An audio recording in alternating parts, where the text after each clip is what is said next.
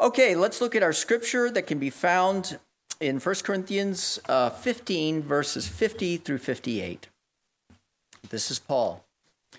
I tell you this, brothers, flesh and blood cannot inherit the kingdom of God, nor does the perishable inherit the imperishable. Behold, I tell you a mystery. We shall not all sleep, but we shall all be changed in a moment, in the twinkling of an eye, at the last trumpet. For the trumpet will sound, and the dead will be raised imperishable, and we shall be changed. For this perishable body must put on the imperishable, and the mortal body must put on the imperishable. And the mortal put on the immortality. When the perishable puts on the imperishable, and the mortal puts on immortality, then shall come to pass the saying that is written, Death is swallowed up in victory. O death, where is your victory? O death, where is your sting? The sting of death is sin, and the power of sin is the law. But thanks be to God who gives us the victory through our Lord Jesus Christ. Therefore, my beloved brothers, be steadfast, immovable, always abounding in the work of the Lord, knowing that your labor in the Lord is not in vain.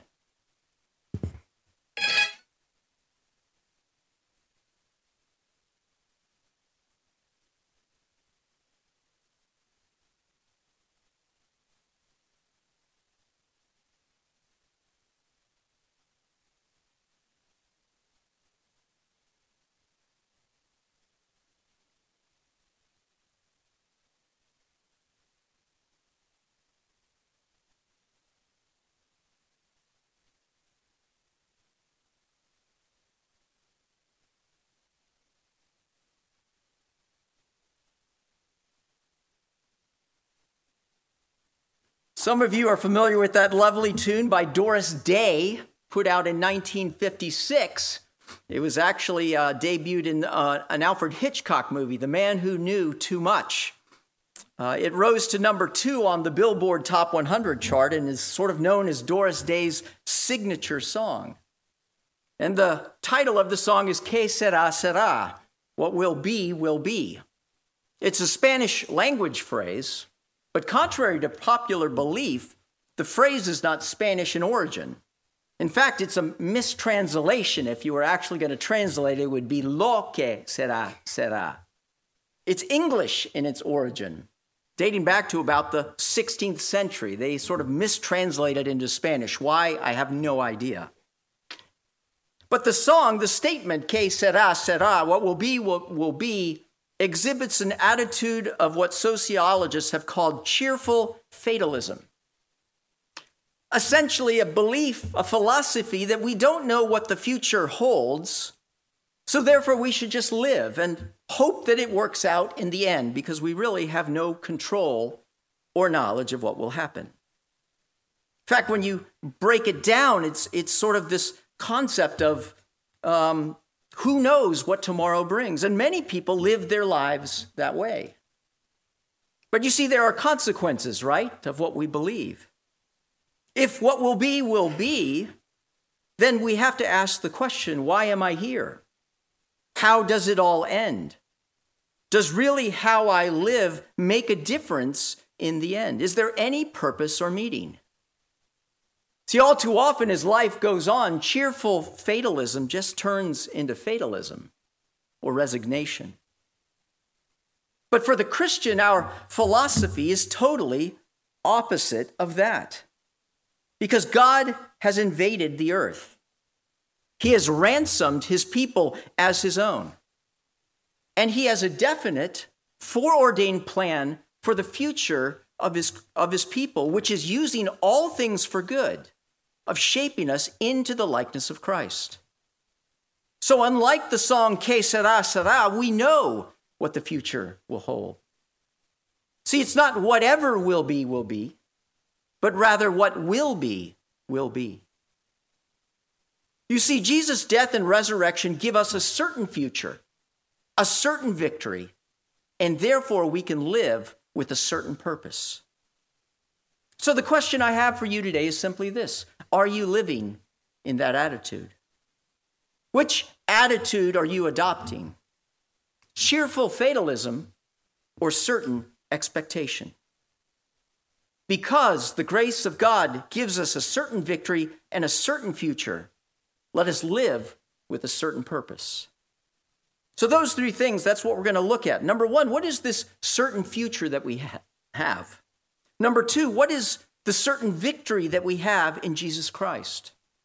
And finally, what is this certain purpose that we are supposed to live in today and tomorrow until he comes? So let's look at point number one, a certain future.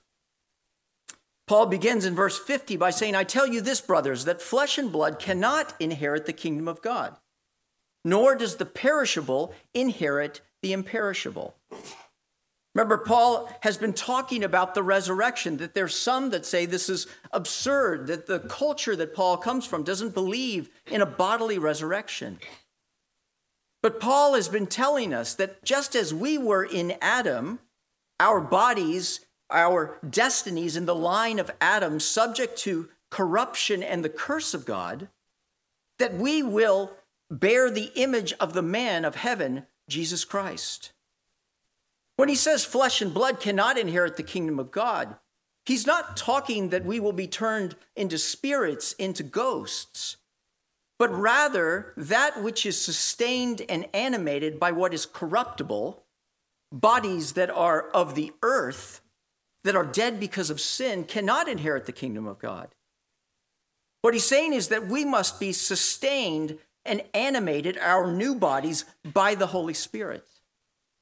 And we see this in Jesus Christ, don't we? Who is raised from the dead, that he has a physical body. He can be touched, he can be felt, he eats, and yet he is a new body. Romans 8:11 says, if the spirit of him, of God who raised Jesus from the dead dwells in you, he who raised Christ Jesus from the dead will also in the future give life to your mortal bodies through his spirit who dwells in you. So Paul is saying that a transformation will take place and must take place. And now he goes on to talk about how this transformation will happen. Verse 51, behold, I tell you a mystery. We shall not all sleep, but we shall all be changed. What he's saying is that Christ's second coming will break into history. And at that time, some Christians will have died. He's not saying necessarily within his own generation. But whenever that time comes, there are Christians who have already passed away when Paul is writing this, and certainly now, 2,000 years later. But other Christians will be alive. But whether you're sleeping in the sleep of death, your body sleeping in the sleep of death, or alive, this transformation will occur for all believers. And it will occur in a moment, in the twinkling of an eye, at the last trumpet. For the trumpet will sound, and the dead will be raised imperishable, and we shall all be changed. This trumpet shows that this is an eschatological event. In the Old Testament, the blowing of the trumpet is associated with the appearance of the Lord.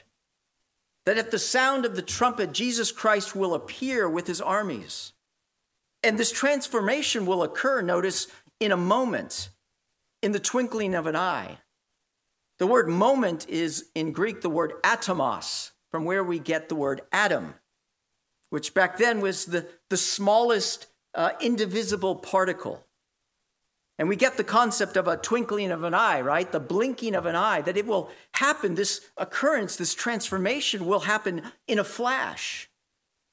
That it's not a gradual change from one type of body to the next, but an instantaneous change. Now notice when he's sharing this, he omits the judgment. We see other passages that talk about the judgment seat of Christ. That doesn't mean that that is not going to happen. He's just not touching on it. He wants to illustrate that this is not some sort of evolutionary process, some sort of gradual change, but a transformation that will happen in the blink of an eye. For this perishable body, verse 33, must put on the imperishable, and this mortal body must put on immortality. He teaches us about our current bodies, and he talks about this new body, and he uses an illustration of like putting on clothing. It's a clothing imagery. Notice that the old body is not taken off. Only the new body is placed and put on. This is similar to what was just read in our Praying the Scriptures in 2 Corinthians 5:2. For while we are in this tent of the body here on earth, we long to put on our heavenly dwelling. For while we are still in this tent, we groan, being burdened, not that we would be unclothed, but that we would be further clothed, so that what is mortal might be swallowed up by life. See, this new body that we are to receive takes the corruptible body and transforms it. Our future glorified bodies are not different bodies, but a different form of the same body.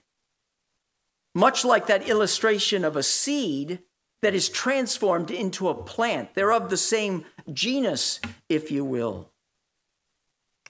See, our bodies are not bad in themselves, but they're broken. They're dead because of sin. See, we need to understand a little bit about what the body does. Our body, our outer selves, is an interface between our inner selves and the world. To be a human is to have a soul that is fused to a body. That's what makes us human. It's actually one of the reasons also why the angels envy us, because they don't have a corporeal body. And so our body not only connects the inner to the world, but it also, in this world, affects the inner us, right? You all know when you have a cold, right?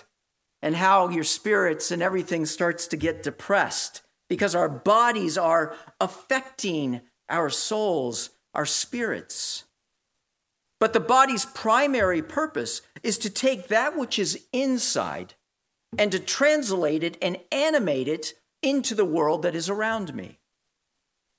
If I have love in my heart, I act on that love with words by speaking, with hands by serving and caring.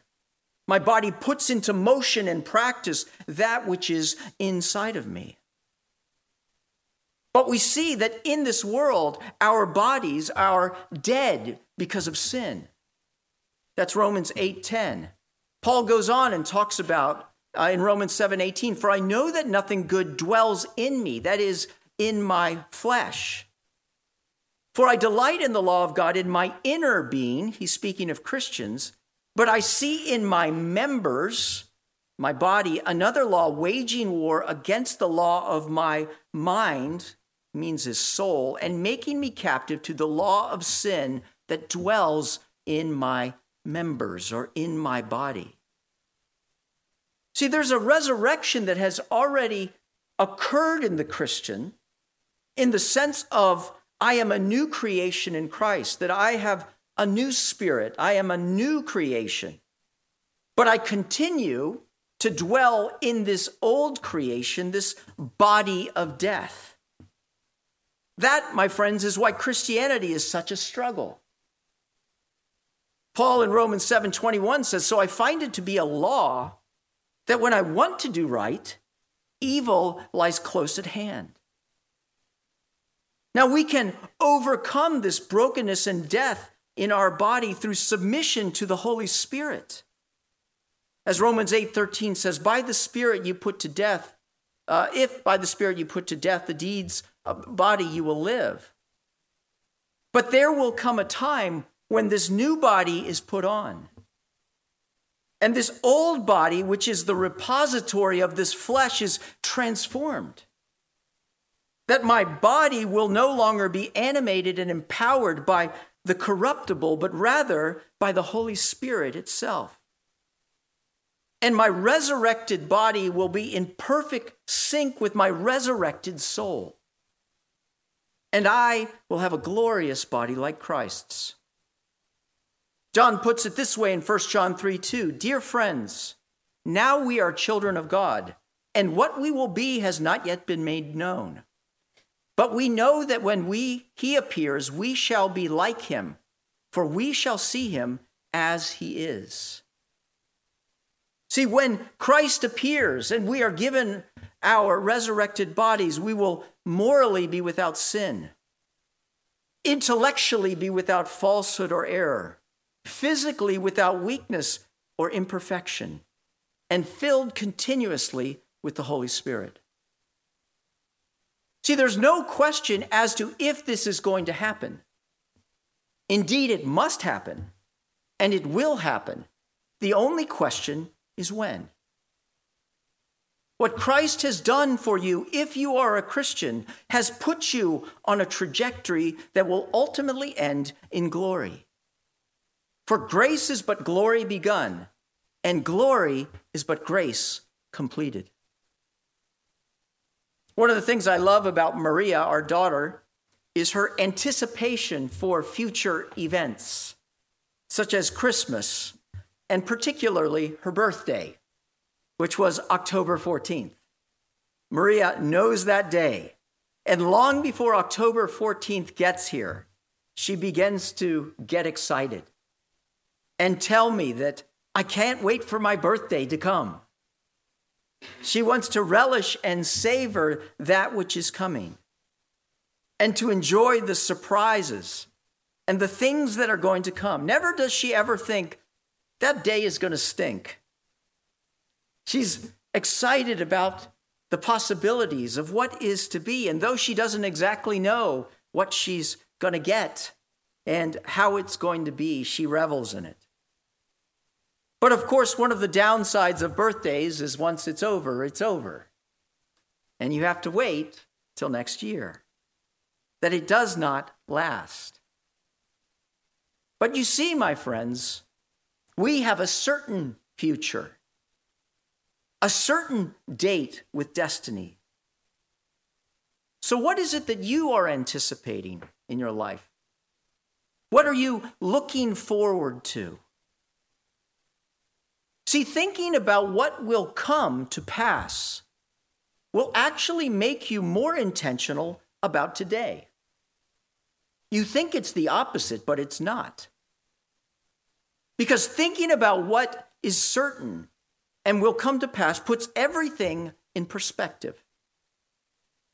Are you experiencing struggle right now and difficulty? That is to be expected. And yet we know that there is a finish line. There is a certain future. And so we can endure with the difficulties and the challenges that we face.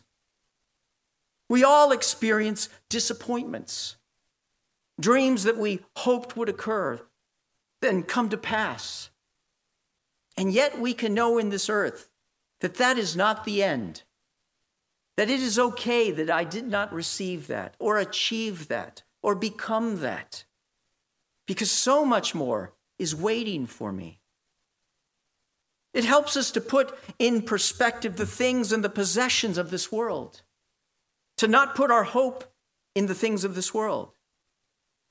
See, if you lay up your treasures on this earth, all of our lives are spent backing away from these treasures.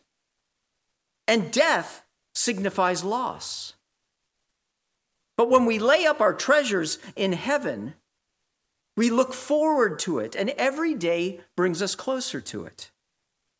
Because death is gain. And the person who spends his life moving toward his treasures has reasons to rejoice. So are you despairing or rejoicing? We have a certain future.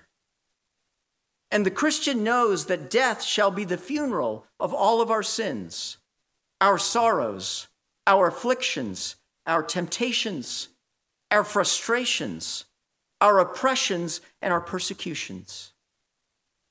But death shall be the resurrection of all of our hopes, our joys, our delights, our comforts, and contentments. Because the grace of God gives us a certain future and a certain victory, we can live in a certain purpose. This brings me to my second point, that we have a certain victory that awaits us. Paul says in verse 54, when the perishable puts on the imperishable, and the mortal puts on immortality, then shall come to pass the saying that is written, death is swallowed up in victory. This comes from Isaiah 25:8, that prophesies that he will swallow up death forever. See, the greatest enemy that you and I face, it's greater than Satan, is death itself. Satan was delegated authority over death to accuse us. But this is what Hebrews 2:14 says. Jesus Christ shared in our flesh and blood, so that through his death he might destroy the one who has the power of death, that is the devil, and deliver all of those who through fear of death were subject to lifelong slavery. Notice what he's saying, that if you are not a Christian, you are in slavery to Satan through fear of death. So do people fear death? There's a study done by the University of Chapman University. Every year it's the greatest fears survey. They've been doing it for years. And the fear of death is actually number 15 on their list. So what does that mean? What people are afraid of is dying, because dying is death in motion. Dying is the advancing of death. It's like when a volcano blows, right? And you see the lava coming down the side, and you know that eventually it's going to get to you and overwhelm you. See, these were the things that they said in the Chapman survey that people were afraid of. Corrupt government officials, economic financial collapse, Russia using nuclear weapons, the U.S. becoming involved in another world war, people I love becoming seriously ill, people I love dying, biological warfare, cyber terrorism, not having enough money for the future. See, all of those things represent a destabilization of the uncertain status quo that we have in this life. That with all of them comes pain and suffering and sorrow and ultimately death. Dying is death in motion. And all of life for the believer, non-believer, is an effort to stave off death, to try to strengthen their health, right? It's an obsession. Just look at the magazines when you walk through the grocery aisle. To save up enough money, as in somehow, if I had enough, it would be able to stave off death. That politics is our effort, futile effort, to create a heaven on earth, a safe haven where death cannot touch us. Or ultimately, we simply distract ourselves with drink or sex or pleasure or iPhones because we don't want to lift up our head and see that lava that is coming. But you see, for the Christian, Jesus has defeated Satan. He has wrenched the power of death away from him. That death for us is a doorway to him. Paul says, "O death, where is your victory? O death, where is your sting?" Christ, our champion, has defeated death, ironically, through death.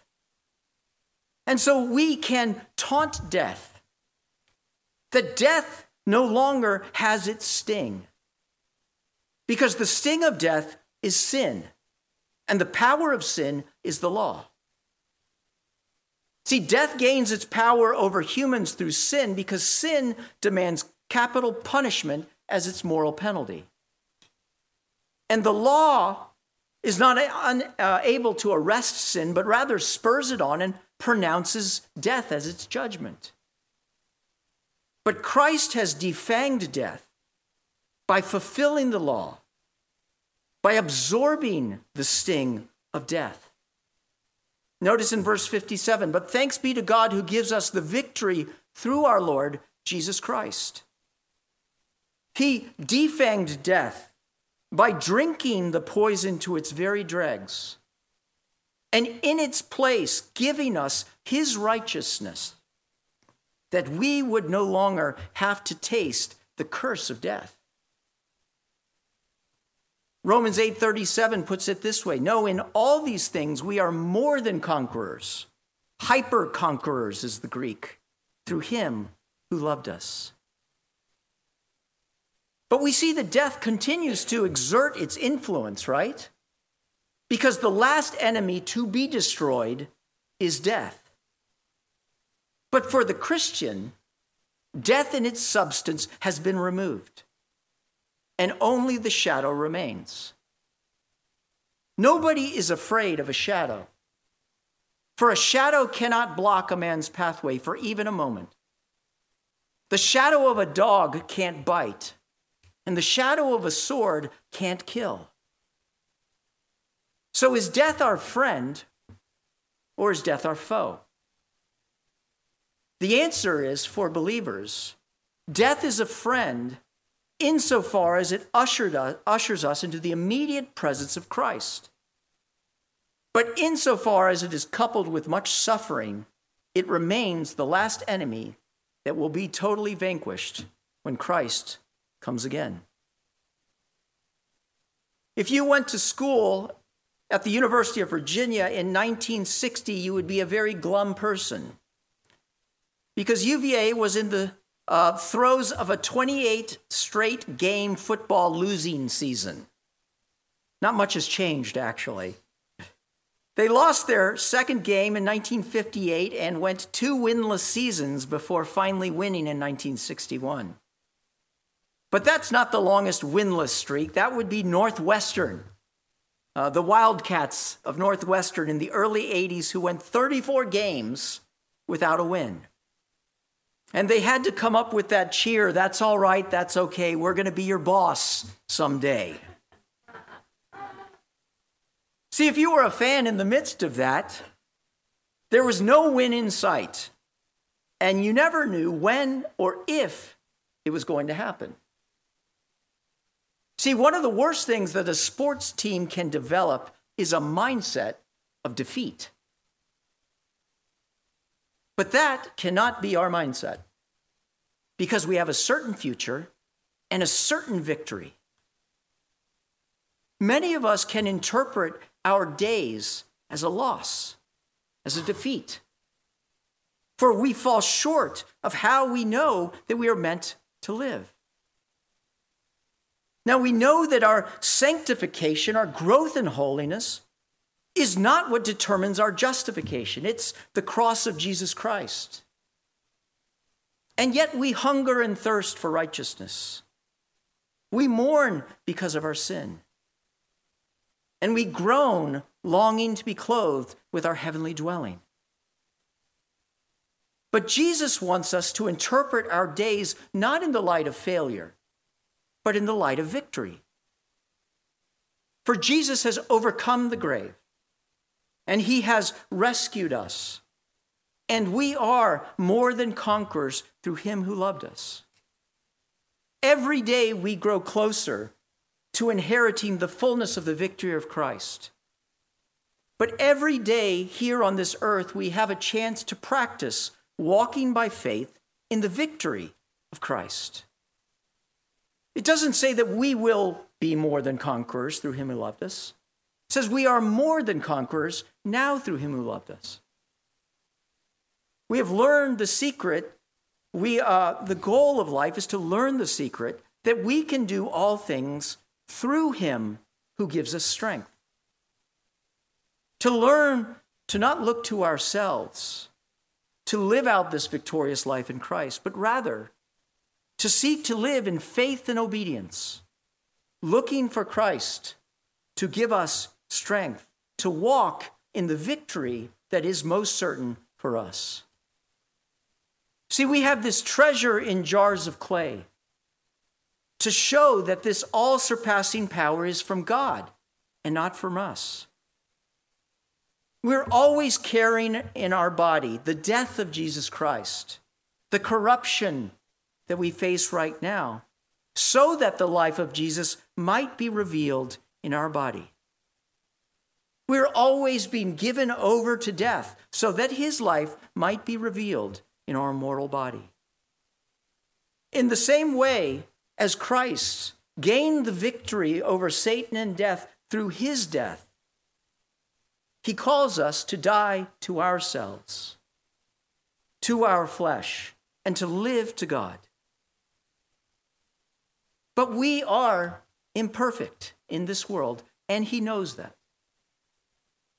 That this world is just a warm-up for the inevitable victory that is to come. So God calls us to take our eyes off of ourselves and to put them on him. Because the grace of God gives us a certain victory and a certain future. Let us live with a certain purpose. And that's how Paul finishes this passage in verse 58. Therefore, my beloved brothers, be steadfast, immovable, always abounding in the work of the Lord, knowing that in the Lord your labor is not in vain. He gives the Corinthians and us 3 commandments, and the first is to be steadfast and immovable. What does he mean there? What is he referencing? He's really referencing, if you go all the way back to, this chapter at the beginning, verses 1 and 2, to stand in the gospel in which you stand and through which you are being saved. In other words, be steadfast and immovable in the truth and the hope of what Jesus Christ has done in you, not what you will do in him. Do not let anything else to knock you loose from the moorings of the testimony that has been given to you about Christ. He's saying that we must rehearse the gospel. We must continue to go back to the scriptures. We must continue to go to God for reassurance that what he has done has the effect that he promises and that he will come through for us in the end. Here's a good question for you to process. What do you think about when you don't have anything else to think about? Think about that. What do you think about when you don't have anything else to think about? I know what I think about. I think about who I am in Christ. And who is he to me? And what does he think of me? Because these are the primary questions that I must have settled in my heart if I am to make any advance. They are all that matters in the end. For with them come a certain future and a certain victory. We must be steadfast and immovable. And we are also called to abound in the work of the Lord. This word abound also could be translated to excel. Paul uses it in chapter 14, verse 12, and it's connected to building up the church. We have a work to do while we are here, to excel in, to abound in. And it's a twofold work. The first is to be an ambassador to this world. God, through Christ, has given us a great co-mission, a mission that we are on with him to go and make disciples. That we are missionaries. That my job, amidst doing my job and pursuing my degree and taking my tests, I am God's ambassador on a mission to build up his church by sharing the good news of Jesus Christ. I'm not only an ambassador to the world, but I'm also a minister to the church. Did you know that you are a missionary and a minister? Well, Carlos, I thought you were the minister. Well, no, I'm a pastor. The word minister means servant. I am a pastor who ministers. But we are all ministers. We're missionaries and ministers, and God has called us to not only build up his church by reaching out to those who are around us, but to strengthen the church by using the gifts and talents that God has given us to help our brothers and sisters who are around us grow in faith. As the scriptures say, let us consider how we may stir one another up toward love and good deeds. He calls us to be steadfast and immovable in the gospel, abounding in the work of the Lord, And here's why. Knowing that your labor in the Lord is not in vain. The word in vain in Greek is kenos, which means empty, pointless. And what the scripture is saying, that everything that is done in the Lord, everything that is done for Christ, lasts and is used to build up his kingdom.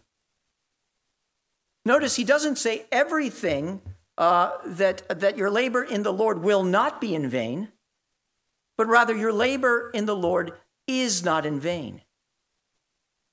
That the way you live right now matters. That the gifts that you do, no matter how small, a kind word, a prayer, cleaning up the nursery, prepping communion trays, picking up the bagels, God is using to build up his church.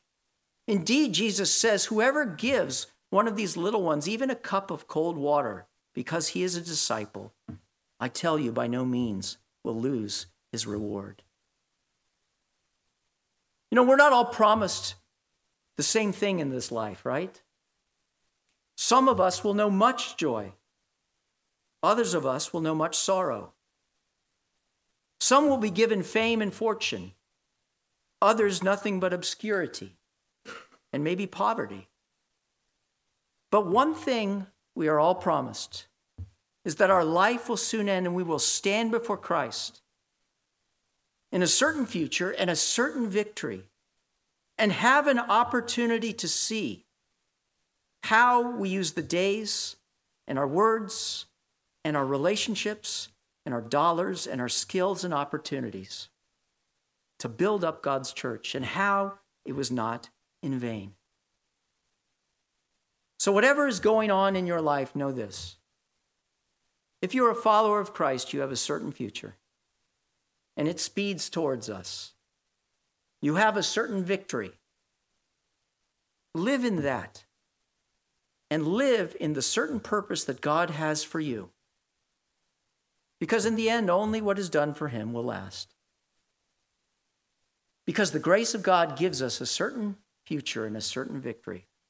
Let us live with a certain purpose. Let's pray. God, thank you that you sent Jesus Christ, that our victory is in him, that our future is guaranteed. And you call us to live in that, not moved from the hope that we have in the gospel. Lord, help us to live those kind of lives. Help us to stand firmly on our faith in you and in nothing else.